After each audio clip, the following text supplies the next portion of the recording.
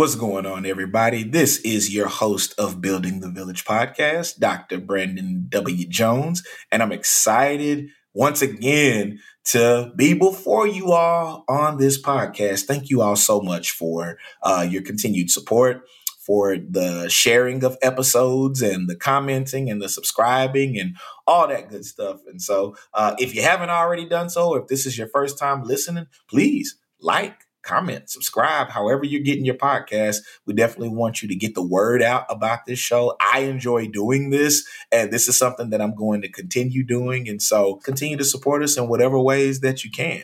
Today, I want to spend some time talking to you all about something that is very near and dear to my heart, and that is the power of playing. You heard it right, folks. The power of playing, or the power of play. And let me tell you what inspired this. So I just finished my therapy session with my therapist a few minutes ago. Yes, your boy is in therapy, and I am an advocate for therapy. And you all know I'm married to a therapist. I'm surrounded by a lot of people in that profession. So shout out to everybody in the mental health profession helping us keep our stuff together and be our best selves. But in our session today, we talked a little bit about the power of play.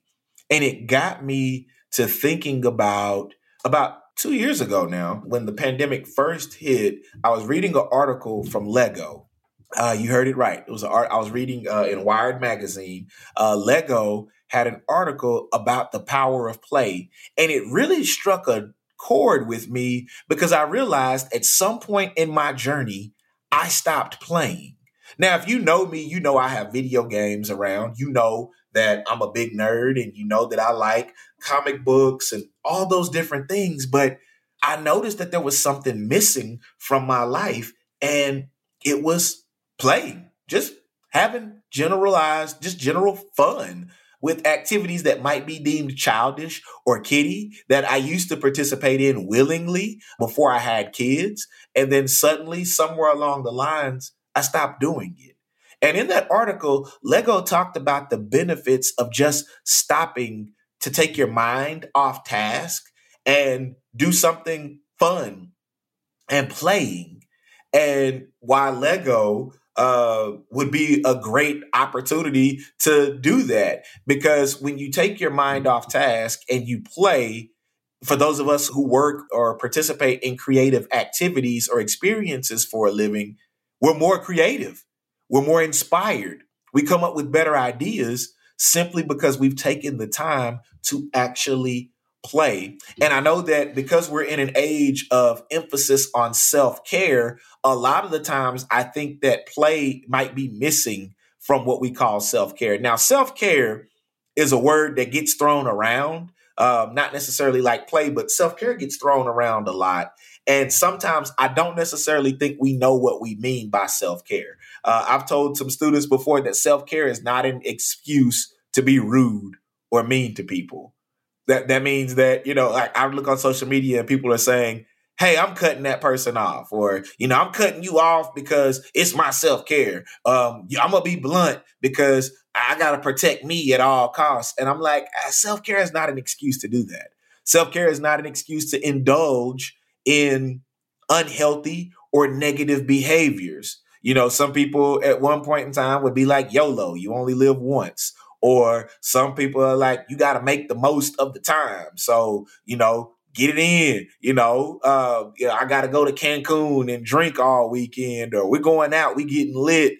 And it's like, I see what we're going for, and I'm not judging people who do those things. What I am saying, though, in my observation, I'm noticing that at times, if we're not careful, we can identify or participate in activities that may or may not be to our benefit. And so it's not necessarily self-care, it's self-damage at times. And so what does it mean to play?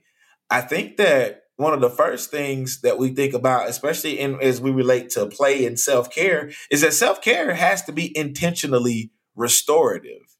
It needs to be an activity or an effort that is intentionally restorative.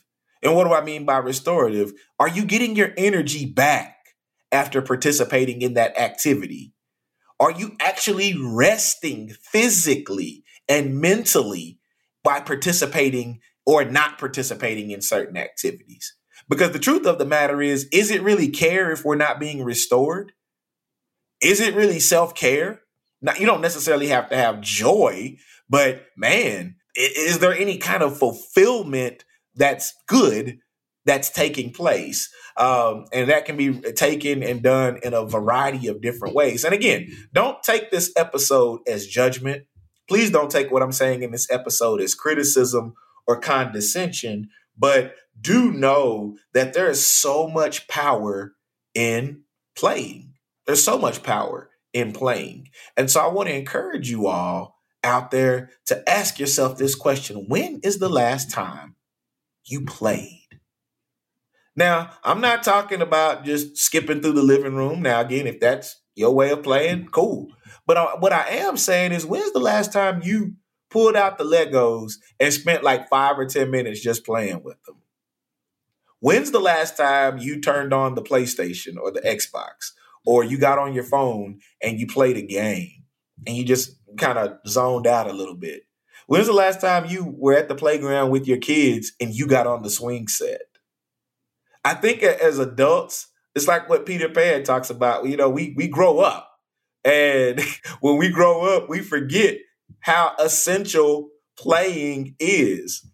We forget how much joy playing brought us as kids. In fact, I would argue that many of us, the reason we don't play anymore is because we wrongfully assume that play is just for kids. I'm going to let that marinate for a second. We wrongfully assume that play is just for kids. I got news for you folks. Playing is for every last one of us. I don't care whether you have the corporate job with the office in the corner overlooking the city. You need to play every once in a while. If you work in a cubicle and you're answering phones all the time, play is for you too. If you're a professor, play is for you. You better believe I do the same thing. If you got children, play isn't reserved just for your kids. There are so many benefits to finding joy in an activity. The amount of endorphins that get released, or the creativity and the innovation that gets stimulated and facilitated by playing. I read Wired magazine because for me, I think that there's something to be said about being able to study and read and understand industries beyond your own. And so I read Wired because a lot of the ideas that I come up with are stimulated by what I find in the tech industry or trends that I'm observing in the tech industry. And so when I'm reading Wired, one, that's a form of play for me because Wired has nothing to do with my industry. But there's a lot of fun and cool things that Wired puts in their magazine. So shout out to Wired Magazine. I'd encourage you to check out an episode or even subscribe to their magazine. And Wired doesn't pay me at all, but I read Wired constantly because I'm always getting ideas from there. And that's where I got that article from Lego, was from that magazine. And so what does it mean to play?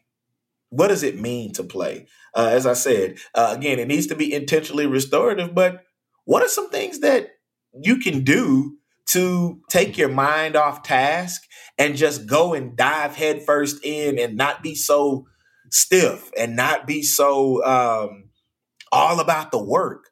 What's a play activity for you? I'm going to give you a couple of examples that I'm aware of from other people that I know, and also some from my personal life. So for me, if you've ever been in a Zoom meeting with me or FaceTime with me, you'll notice in the background that I've got books everywhere.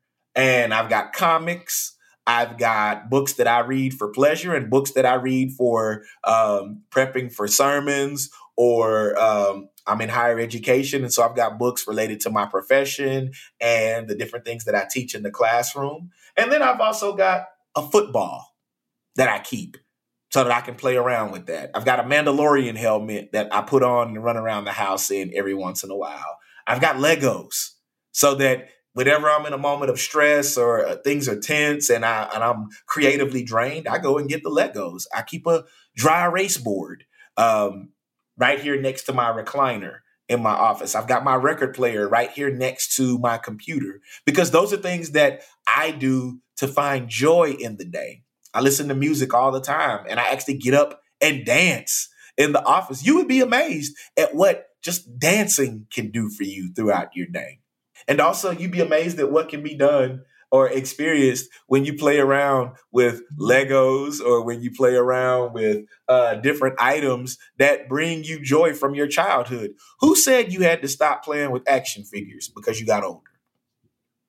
Who said that you can't keep Legos at your desk or Play-Doh? I know I have staff members, or I've had staff members in the past, rather, that kept Play-Doh at their desk for stress relief, or stress balls, or the little muscle thing that people back in the 80s and 90s used to have, a little clamp thing that you could keep to improve your grip.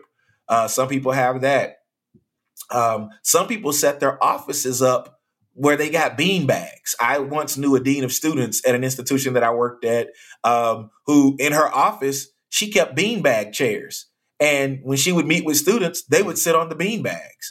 And then there was some staff like myself who, when we would go meet with her, we'd sit on the bean bags and she'd roll the ball to you. She had a ball in there that she'd kick over to you, and meetings would be fun. Who said that meetings don't have to be fun? Who said that we can't find joy in the activities that we're participating in? Now, some of you may be listening to this episode and going, Dr. Jones, Brandon, B, man, dude, where are you going with this? I want y'all to think about the environment that we're in right now. I want you to think about your industry, your profession, where you are today. And I want you to think about, why do we do certain things the way we do them?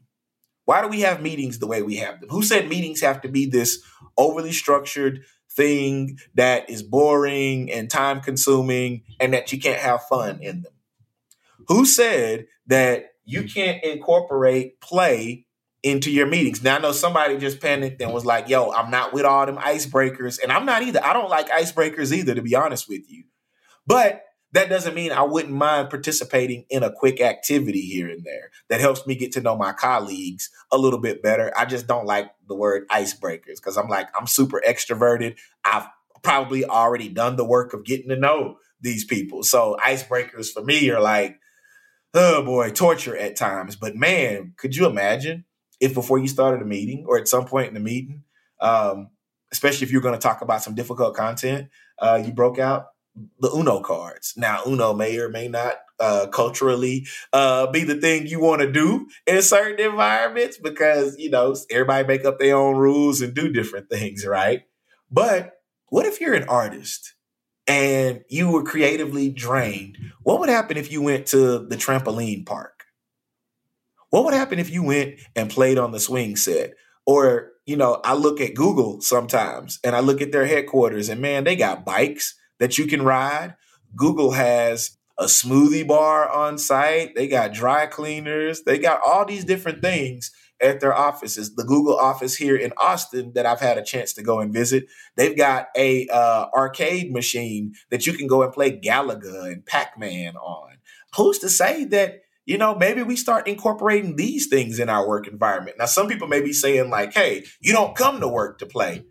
And you know what? To each their own on that. But I would argue that those companies who have built in play or elements of play have employees that are more productive because they feel like, man, I can go and still be getting my paycheck at a time where I'm just trying to seek creative inspiration.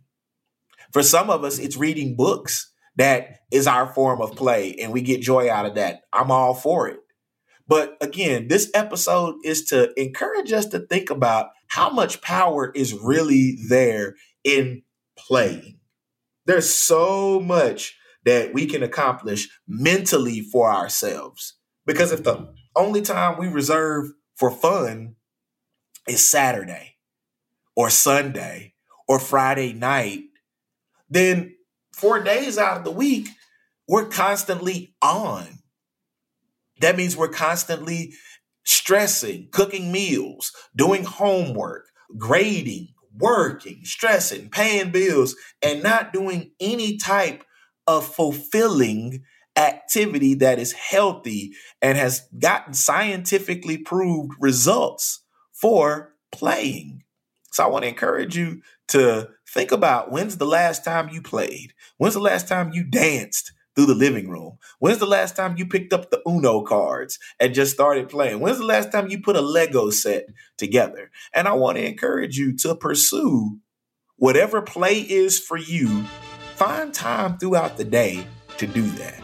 Find time to seek that intentionally restorative activity that allows you some time of rest, that may allow you some time of joy, that'll allow you some time to take your mind off task and get recharged and replenished in a healthy and positive and fulfilling way. Listen, thank you all so much for tuning in today. I really appreciate your support of the podcast and look forward to connecting with you again. Take care of yourselves and each other. God bless you and God keep you.